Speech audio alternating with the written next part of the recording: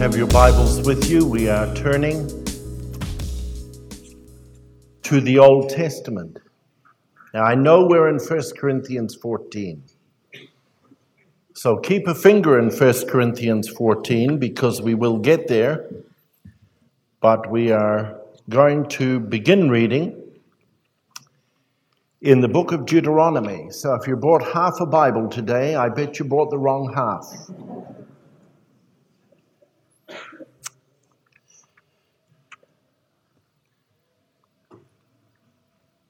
Deuteronomy chapter 18.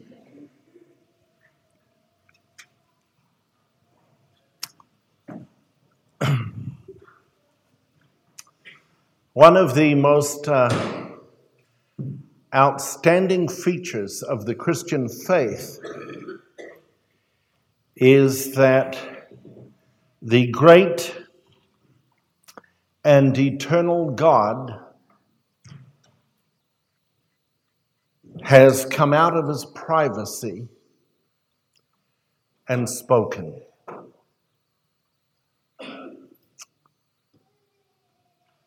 We don't get past the third verse of Genesis chapter 1 when we read, "And God said." And the refrain goes right through Genesis 1. And God said, and it was so. And God said, and it was so. And God said, and it was so. And it says it over and over again so that you know it was so just because he said it. It is because he said. Now that's not the first time God spoke. Apparently. And if I'm reading Hebrews 11 verse 3 correctly, it tells me that before I get to Genesis chapter 1, God spoke and the worlds were formed.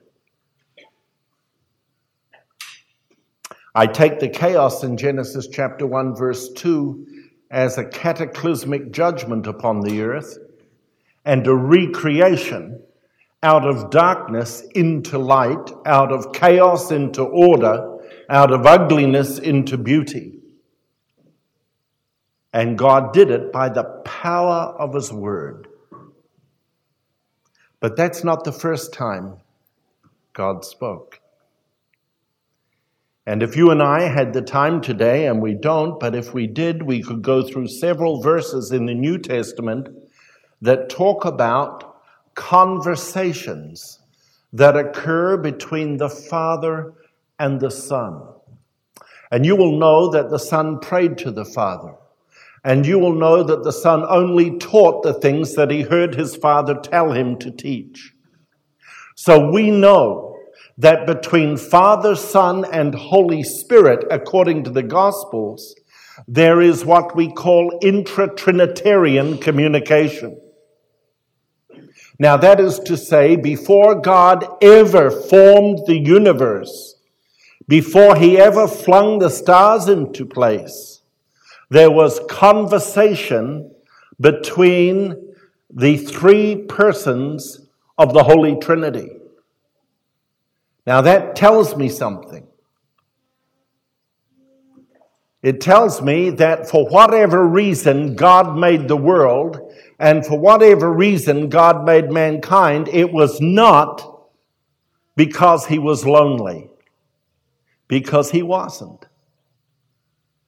Jesus said in John chapter 17, concerning the love the Father has with us, that we might understand that love, and that we might understand the love that the Father had for the Son before the world began. So there was a loving relationship between the Father and the Son before time ever began. John 17, at the end of the prayer, Jesus said that asked that the Father return him after the resurrection to the glory that I had with you before the world began. And so we know there was a shared glory and a shared love and a shared communication between Father, Son, and Holy Spirit before the world ever began. And that relationship was a full and satisfying relationship between the members of the Trinity. So for whatever reason God made us, it was not because of a need to love, because that love was exercised and fully answered and satisfied within God Himself.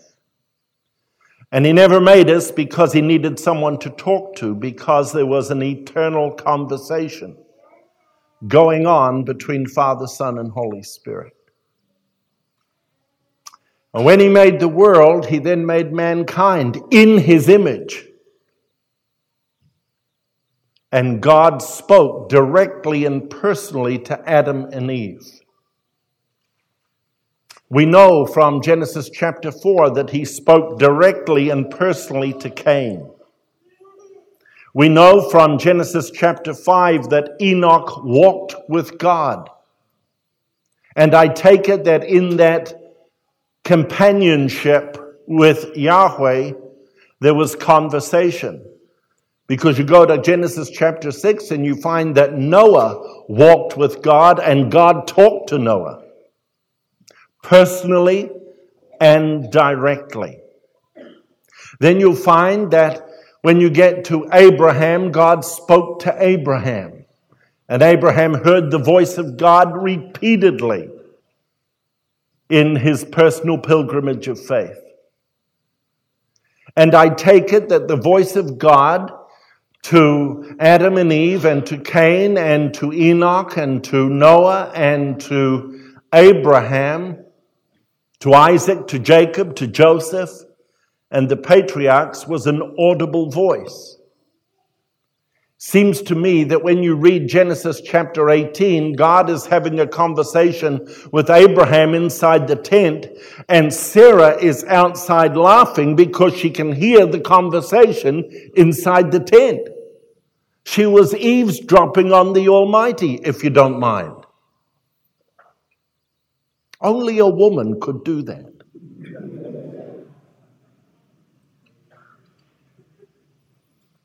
But I take it she heard outside the tent the audible voice of God.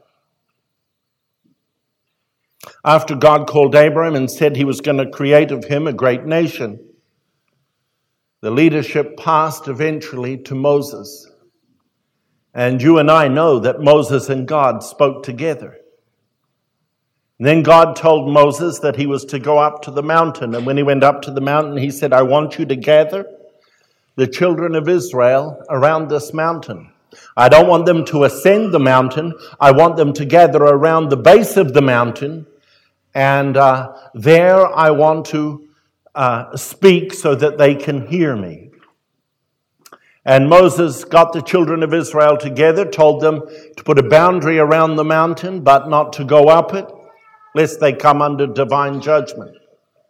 And then as God came down on the third day to give the law to Moses, the children of Israel were terrified, for they saw the smoke and the lightning, and they heard the peals of thunder as the Shekinah enveloped the mountain of Sinai. And they were so terrified, they said to Moses in Exodus chapter 19, this is too close for comfort. From now on, you can listen to God because we're terrified. If we listen anymore, we will die. But you will be our intermediary, and you will listen to God and talk with God, and then you can come to us and give us the message that God has given you. And you will find that repeated in Deuteronomy chapter 5. Because the people were scared, they appointed Moses to be their intermediary. And it is at that point that the whole prophetic office began. Until then, divine communication was personal and direct. And that leads us to Deuteronomy chapter 18, verse 15. The Lord your God will raise up for you a prophet like me from among your own brothers. This is Moses' words to the children of Israel. The Lord your God will raise up for you a prophet like me from among your own brothers. You must listen to him. For this is what you asked of the Lord your God at Horeb on the day of the assembly when you said, let us not hear the voice of the Lord our God, nor see this great fire anymore, or we will die. The Lord said to me, what they say is good. I will raise up for them a prophet like you from among their brothers. I will put my words in his mouth, and he will tell them everything I command him. If anyone does not listen to my words that the prophet speaks in my name, I myself will call him to account. But a prophet who presumes to speak in my name anything I have not commanded him to say, or a prophet who speaks in the name of other gods, must be put to death. You may say to yourselves, how can we know when a message has not been spoken by the Lord? If what a prophet proclaims in the name of the Lord does not take place or come true, that is a message the Lord has not spoken. That prophet has spoken presumptuously. Do not be afraid of him. And so in Deuteronomy 18, verse 15 onwards, you will find that God had now promised a prophetic office that began with Moses, and he would raise up prophets, and he would put his words in their mouths. Now, ultimately, this is a prophecy about the Lord Jesus. And you will find in John chapter 4, when he's talking to the Samaritan woman, she says, when the prophet comes, when Messiah comes, he will explain everything to us. He's the man with the answers. And Jesus said, he who speaks to you, I am the one. He who speaks to you, I am he. And he claimed to be the prophet. Well, this is the prophecy that ultimate prophet would come. Someone would come. And God would put his words in the prophet's mouth. And if you go down to verse 19, you read these words, if anyone does not listen to my words that the prophet speaks in my name. So the prophet is not just speaking off the top of his head. He is speaking the words of God, not just the word of God, but the very words of God. And for that reason, the people of Israel should pay attention. Now, that is not only a prophecy regarding the Lord Jesus, but it's the beginning of the prophetic office. And so as you go through the Old Testament, you hear even David speaking as a prophet. The Spirit of the Lord comes on him and puts his word on David's tongue. And then you go to the prophecy of Jeremiah, chapter 1, verse 4, and he speaks about God's word being on his tongue. And that's why all the Old Testament prophets began their oracles with, thus saith the Lord, or hear the word of the Lord. Because through the work of the Holy Spirit, the word of God was put inside the mouth of the prophet, and when he spoke the very words of God. For that reason, if a prophet dared to get it wrong, he was put to death. He was discounted as a false prophet. And let me tell you, as you read the Old Testament through the prophecies of Isaiah and Jeremiah and Ezekiel in particular, you will come across the false prophets that prophesied not by the power of the Holy Spirit, but out of their own imagination. Out of their own imagination. In other words, they conjured up things to say, but God had never spoken. They were speaking presumptuously, and the penalty for that was they were to be cut off. It was a blasphemous act of presumption, and they were placed under the penalty of death. Well, as it turns out, you have the prophetic office operating in the Old Testament. When you get to the New Testament, you've got the prophetic office operating as well. You've got prophets in the Old Testament and you've got prophets in the New Testament.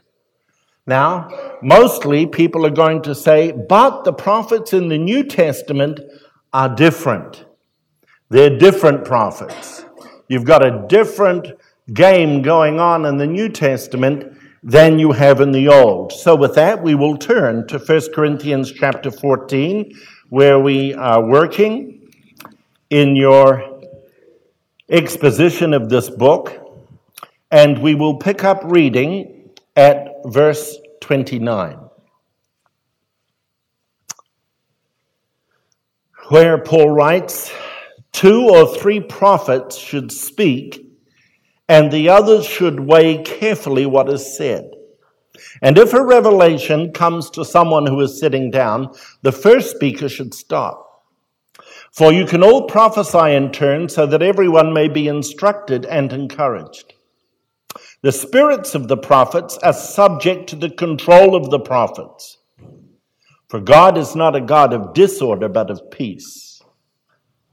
As in all the congregations of the saints, women should remain silent in the churches. They are not allowed to speak, but must be in submission as the law says. If they want to inquire about something, they should ask their own husbands at home, for it is disgraceful for a woman to speak in the church. Did the word of God originate with you, or are you the only people it has reached? If anybody thinks he is a prophet or spiritually gifted, let him acknowledge that what I am writing to you is the Lord's command. If he ignores this, he himself will be ignored. Therefore, my brothers, be eager to prophesy, and do not forbid speaking in tongues, but everything should be done in a fitting and orderly way. It seems to me that if we were to compare the prophet of the Old Testament with the prophet of the New Testament, we are talking about one and the same office, one and the same gift, one and the same person. And the reason I say that, there are many. The first reason I would say that is simply because you find the word prophet and prophesy in the Old Testament. When you come to the New Testament, you find exactly the same word. He's a prophet, and what's he doing? He's doing the same thing as the Old Testament prophets did. He's prophesying. No change in language. As I go to the Old Testament, I find that there were men and women prophets in the Old Testament. I know that's going to shock some of you, but Deborah was a prophetess, Miriam was a prophetess, Huldah was a prophetess, and I find not only Isaiah and Jeremiah and Amos and Nahum as prophets, but there were female prophets in the Old Testament. When I come into the New Testament, I find the same. And in fact, in chapter 11, I find women praying and prophesying in the assembly of the Lord's people. And so it seems to me that women prophesied both in the Old Testament and in the New Testament. And the reason for that is it's the same gift. It's the same ability that is given both in the Old and in the New. A lot of people will say, but no, the gift of prophecy, very different in the New Testament to the Old for a different purpose. In the Old Testament, it was foretelling. It was prediction. In the New Testament, it is forthtelling. And if you listen hard enough around to some Bible teachers, they will try and explain that difference. But it won't cut any mustard. Because the Old Testament, it was predictive prophecy. In the New Testament, if you look at the book of Acts and again in 1 Timothy, where Paul talks about prophecies that were made over Timothy and his ministry, you will find that the prophetic word was foretelling as much as it was in the Old Testament. It was predictive. Agabus in the book of Acts predicted there would be a severe famine coming upon Jerusalem, and it happened. And the prophecy that Agabus gave was a predictive prophecy, the same kind as the Old Testament people gave. But they say, oh, but in the New Testament it's different. This is not so much Old Testament type prophecy. This is about comforting the people of God and speaking a word of comfort. And so they go into 1 Corinthians 14 and they point that out in the first couple of verses, that prophecy is meant to encourage and strengthen and comfort the people. But what do you do with Isaiah? Comfort ye, my people. Speak tenderly to Jerusalem and tell her that her sins have been paid double. And especially from chapter 40 right through to 66, you get the constant words of comfort coming from the Old Testament. Why? Because it's the same kind of a gift. 1 Corinthians 14 is talking about comfort. The Old Testament's talking about comfort. The Old Testament is predictive prophecy, but so is the prophecy recorded in the book of Acts and in 1 Timothy. The prophecy of the Old Testament was instructive, but so is the prophecy of 1 Corinthians 14. Put your finger on verse 31. For you can all prophesy in turn, that is all the prophets, so that everyone may be instructed. You say, but it can't be the same kind of instruction. It has to be a lesser kind of instruction. Go back. What came in the Old Testament was a revelation. The word of God was put on the tongue of the prophet, and he revealed the purpose and the plan of God. Well, it's the same stuff in 1 Corinthians 14. Have a look at that, verse 30. And if a revelation comes to someone sitting down, what comes? A revelation. So this is not a prophet who's just got a hunch after a bad lunch. This is a direct revelation coming through the New Testament prophet, the same kind of revelation that came through an Old Testament prophet.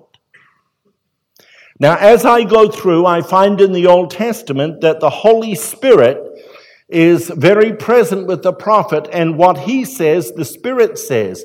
But you find the same thing in the book of Acts. The Holy Spirit said, "Separate unto me Saul and Barnabas." Now, how did that message come in Acts 13? Through the prophets. They spoke through the power of the Holy Spirit. And so it seems that there is not a lot of difference. You say, but there is a big difference, because when you get into 1 Corinthians chapter 14, verse 29, these prophecies have to be tested. They have to be tested because they're not as accurate or as authoritative as Old Testament prophecy. But if you read in Deuteronomy 18 with me, and if you want to later on read Deuteronomy 13, both places Moses says this is how you test a prophet. If his words don't come true, he's a false prophet. If his words are not consistent with divine revelation already given, don't follow him. If a prophet stands up and gives you a prophecy and tries to lead you after other gods, don't listen to the man. So as you go through the Old Testament, you will find in Deuteronomy 13 and 18, there are tests to be applied to Israel's prophets. Just like there's a test here to be applied to the New Testament prophet. Same gift, same standard. What was a revelation in the Old Testament is a revelation in the New. A lot of people come to verse 29 and they say, but you see, the New Testament prophets were not always as accurate and as authoritative as the Old Testament. That's why it had to be tested. Why else would it say, and the others should weigh carefully what is said? Well, the reason that prophecy had to be tested in the New Testament is that there were false prophets operating in the New Testament. It's not that the prophecy itself was faulty. The man was faulty.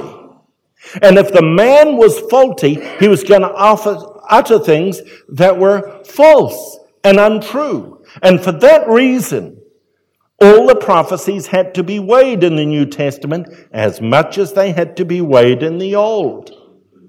You can imagine Jeremiah flunking on 4 prophecies and Israel still taking him seriously. No way, Jose.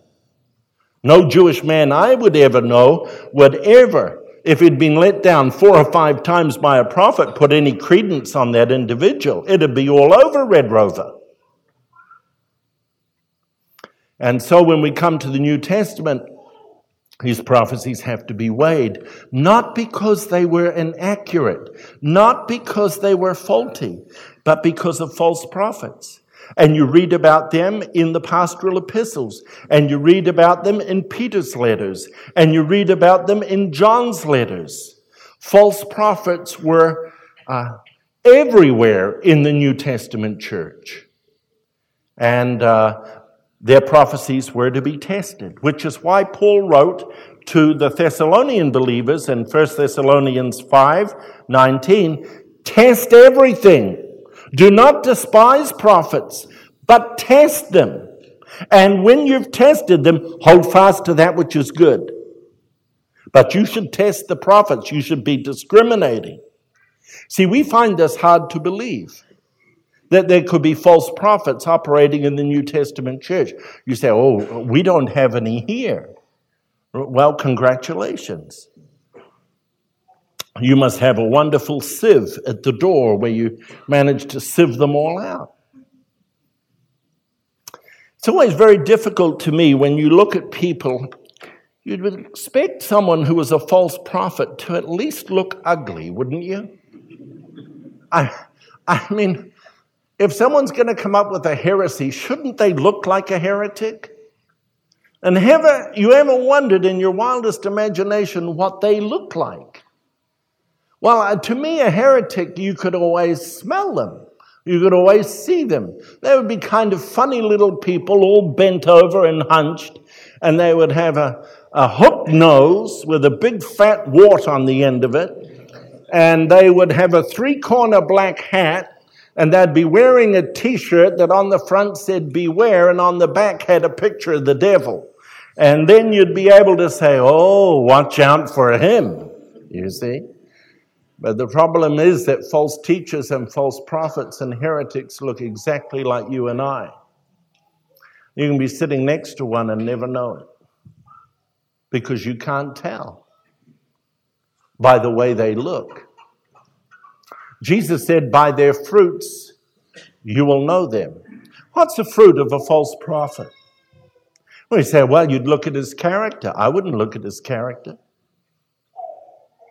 If I go out to an orange tree and see its fruit, I expect it to be an orange. If I go out to a fig tree and see its fruit, I expect to find a fig. And if I go to a prophet and look for his fruit, I expect a prophecy, a genuine prophecy. Something that comes from the mouth of God that is fully accurate and fully authoritative. So when Jesus said about the false prophets in Matthew chapter 7, by their fruits you will know them, the fruit is the fruit of their prophecy. Is it true? Is it commensurate with revelation already given? And is their predictive stuff true? Or are they 100 miles out? The fruit of a prophet is not his character. The fruit of a prophet is the accuracy and the authority of his prophecy. Now, when we come into the New Testament, people are going to start using this idea of a prophetic utterance or a prophetic word. Then that word, if it is prophetic, comes A, from the mouth of God, who is all-knowing, and who, by virtue of his holiness, can never make a mistake. If that is the true prophetic word from God, it will be 100% accurate 100% of the time. Or it never came from the God of the Bible. He doesn't make mistakes. He doesn't make error. You say, but these people are only human. Well, Mary was only human. She was a sinner. She said, my soul magnifies God, my Savior. But when the Holy Spirit did a work in Mary, a sinful woman produced a perfect result called the Holy Son of God. Was Paul a sinner? Well, as I'm reading Romans chapter 7, I figure he is. The good that I would, I do not, and that which I would not, I do. O wretched man that I am, who will deliver me from this body of death? Was Paul a sinner? Is the Pope Catholic? Last time I checked. Well, could a sinful man like Paul wrote 13 letters of the New Testament without error? Yes. As sinful as he was, under inspiration of the Holy Spirit, he brought to us the perfect Word of God. We keep on saying, but these people are only human. They're going to get it wrong once in a while. Not if it's got to do anything with the Holy Spirit. They won't get it wrong once in a while.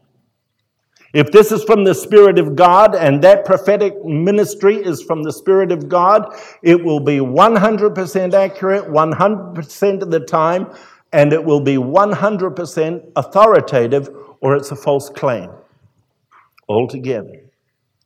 On this kind of thing, I go from being dogmatic to bulldogmatic, and I go completely bullish because I am looking for certainty.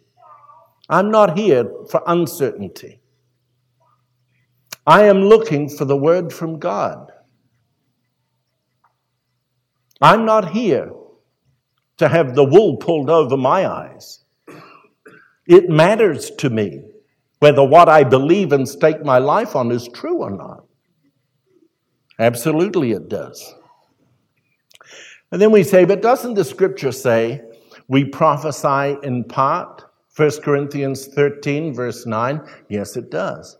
But that doesn't mean that prophecies are partially true and partially untrue. It doesn't mean that a prophecy is 50% accurate and 50% suspect. The reason Paul says in 1 Corinthians 13:9 we prophesy in part is because even with the gift of prophecy operating in the New Testament church, we still don't have all the information we would like. God has only revealed a certain amount of that in the Old Testament, in the prophetic and apostolic ministry of the New, and even in the complete Word of God. We do not have everything we would like to know. Deuteronomy 29:29 says the secret things belong to the Lord our God. And I hear people saying, but when we get to heaven, we will know everything. I doubt that too. I think we're going to spend all of eternity learning because there is so much we do not know. We prophesy in part does not mean we get it wrong. It means it comes a little at a time, but the little that comes is 100% accurate 100% of the time. Or it doesn't come from God. We say to ourselves, but surely there's a need for a prophetic ministry in the church today. Surely we need to hear a word from God. Why? Well, because the world's changed so much. I mean, we're facing issues that the New Testament world never faced. Now life is way more complex. We have situations that the Apostle Paul would never have dreamed of. Not so fast, Rastus. There isn't that much difference between our world and that world. The scripture says, no temptation or test has come your way, but that which is common to man. But that which is common to man. And our issues are not that new.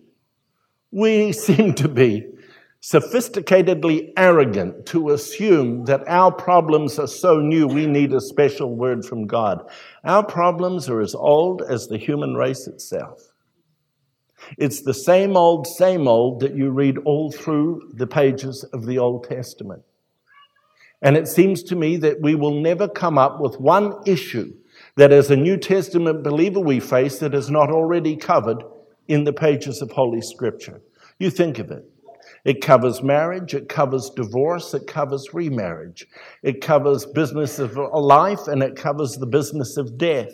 It talks about money, it talks about poverty, it talks about sexuality, it talks about lesbianism, it talks about homosexuality, it talks about abortion, it talks about government, it talks about power, it talks about money, it talks about work, it talks about relationships. It talks about relationships between believers. It talks about relationships with unbelievers. It talks about the believer's place in the world. It talks about work. It talks about employers and employees. It talks all about friendships. It talks all about children.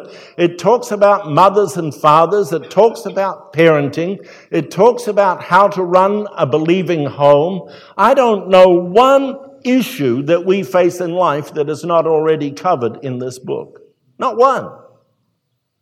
Now, if that's true, why am I needing some insightful word from God? If the matter is already covered in the pages of this book. So when you come to 1 Corinthians 14, he regulates the prophets, and then he says, but listen, first of all, you must weigh the prophecy. And when it comes to weighing the prophecy, women should remain silent, for that is a leadership role in the church. And when it comes to adjudicating and interrogating the prophet and a prophecy, that is not the role of a woman, because God has placed authority into the hands of men and not to women. And so I take 1 Corinthians 14 and the silence imposed on women there in that particular passage to be a silence about interrogating and adjudicating over prophecies that have to be weighed. But you will see in verse 39, he says, therefore, my brothers, be eager to prophesy. Well, why is he saying that? Because the prophetic gift is still there. You say to me, but don't you believe in the prophetic gift today? With a capital no. And the reason is that in Ephesians chapter 2, the church is built on the foundation of the apostles and prophets, and those are New Testament apostles and New Testament prophets. That's a foundation that was laid a long time ago that gave me all the information I need to live my life now until Jesus comes. Have you seen the size of this thing? That's about 6 times fatter than the Thai Happy telephone directory. There is more information to occupy your mind and mine in this book than we care to ever imagine. So let me finish as we close out with a reading from 2 Timothy, if I may. A reading from 2 Timothy because our time has gone. But I want to read to you these lovely words that Paul has written to Timothy. In verse 16, all scripture is theopneustos, God-breathed. Do you know what he's saying here? All scripture has come out of the mouth of God. That's why we call the Bible the Word of God, because it finds its origin in the mouth of God. And if these words came out of the mouth of God, then this is the Word of God. And if it's the word of the God that this Bible talks about, it's a word that is always true. For God cannot lie. If this comes from his mouth, this has to be as true as the person of God himself. Now, all scripture is God-breathed and is useful for teaching, rebuking, correcting, and training in righteousness, so that the man of God may be thoroughly equipped for every good work. Now back up to verse 14. But as for you, continue of what you have learned and how you have become convinced of, continue of what you've learned and have become convinced of, because you know from whom you learned it, and how from infancy you have known the Holy Scriptures, which are able to make you wise for salvation through faith in Jesus Christ. All right, 3 things real fast. The Scriptures can make you wise for salvation. The scriptures can make you wise for sanctification. They are useful for teaching, rebuking, correcting, and training in righteousness. Why do you need a word from God? When the scripture is full of stuff to teach, to rebuke, to correct, and to train in right living. So it's not only useful for salvation through faith in Jesus Christ, but it's useful for everyday life. And it's useful not only for salvation and sanctification, but for service, so that the man of God may be thoroughly equipped for every good work. The man of God, there is a technical sense, and what he's saying to Timothy is this: Timothy, you know what you need in these desperate days in which you are ministering? You need to take hold of the book. You need to take hold of the scriptures. They brought you to faith in Jesus Christ, and they can do it for the people you are teaching. You need it because you're going to have to rebuke and correct and train in righteousness. And if you take the scriptures, Timothy, you don't need anything else. These scriptures will make you thoroughly equipped, not partially equipped, for every good work, not some. And so I come to this passage and I say to myself, if prophecy is a foundational gift in the New Testament, then it seems to me that with the advent of the Word of God, I have all in my hands that I need for salvation, for sanctification, and for service. I need nothing more. It's all here. So what do we do with this information? Two things, if you don't mind me saying so. The first thing I think we need to do is be very careful. We live in a world where people, to me, are talking a lot of nonsense at least 50% of the time. And I'm hearing this and hearing that and hearing another thing. And we use language ourselves that to me is not quite right. And I hear it a lot. The Lord told me. And I think I know what you mean. That's a very serious comment to take on anybody's lips. The Lord spoke to me as another serious one. The Lord revealed to me, be very careful. I used to use that language and then I changed my mind. I think sometimes we set ourselves up in language that makes us expect things that we can never really expect. Now, if you were to say to me, I believe the Lord told me, then we've got a safety clause. If you say, I believe the Lord told me, then you're leaving the door open a little bit. There's a wee wedge there where you say, but I might be wrong. And the rest of us will sit down and wait and watch. Because there's a high degree of probability there. But I think we need to be careful of that kind of talk when we use it ourselves, but even more so when we're hearing it over Shine TV, when you turn the radio on and the Lord told me this and the Lord told me that. That stuff is all suspect to me. Listen to me. It's my privilege to have spent a good deal of my life studying this book. When I come to places like this and go to other churches, as I have Sunday by Sunday, well-meaning people will open in prayer. And they will say, Lord, speak to us through your servant Jeff. I got to stop you right there and say, don't pray that prayer when I'm around. That's Old Testament language. And I am not a prophet or the son of a prophet. I'm an ordinary person like you who has spent some time studying this book, and all I am offering to you are the fruits of my observation and my work. I would love to lay it on you and say, God told me. So you better sit up, shape up, and start shaking. But I can't tell you that. That's a power game. that comes out of my own insecurity. All I can say is, as I understand this book, this is what I'm offering you. And now it is your responsibility, like the Bereans, to go home and take the book and check out what I've said. And if it measures up, then there's a good chance we're interpreting the Word of God correctly, and it needs to be obeyed.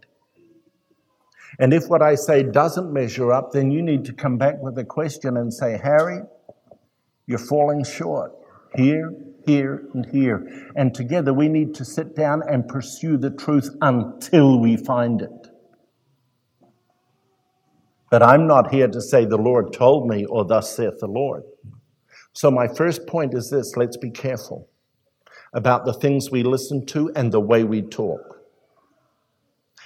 My second point is very simple. If this book contains all there is for salvation, sanctification, and service, it seems to be we need to be people of the book. Now, I know that we want to be people of the Spirit. Don't get me wrong. You know, as you walk through life, you've got to ditch this side of formalism and ditch this side of fanaticism, and it seems to me you're going to get your wheel in one of those ruts sometime or the other. And I don't like fanaticism, but I don't like formalism either.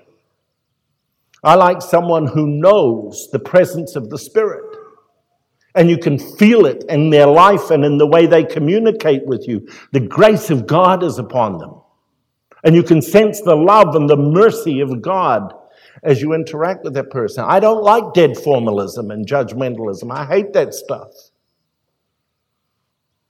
But I have to say that if this book contains all that Timothy needed for salvation, sanctification, and service, then you can take it by faith. It's all I need.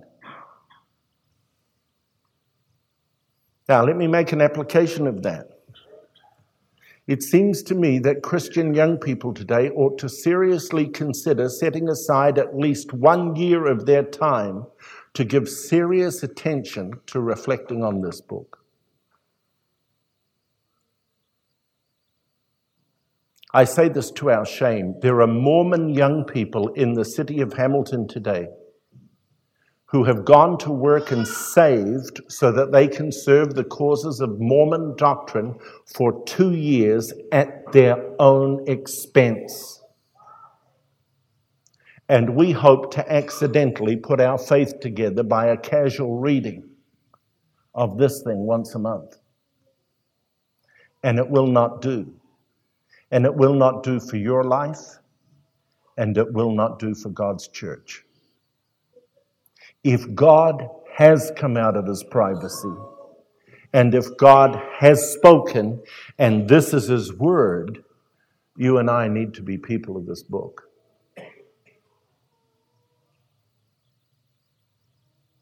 And then we will become the people of God. And now, our Father, we do pray that you will continue to help us in the pilgrimage of faith, in the journey that we face.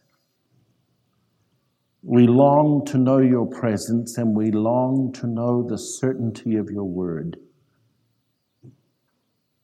But your word is our lamp unto our feet and a light to our path. And we are so glad that you have spoken words that cannot err, words that cannot falter. And they are to us sweeter than the honey and the honeycomb, because they are forever true. Here is solid ground. And in a world of shifting sand, we're grateful for the certainty of your word. Give us a hunger and an appetite and a love for the scripture. Make us people of the book. And beyond that, make us lovers of yourself, worshipers of the one true living God, Yahweh. In Jesus' name we pray. Amen.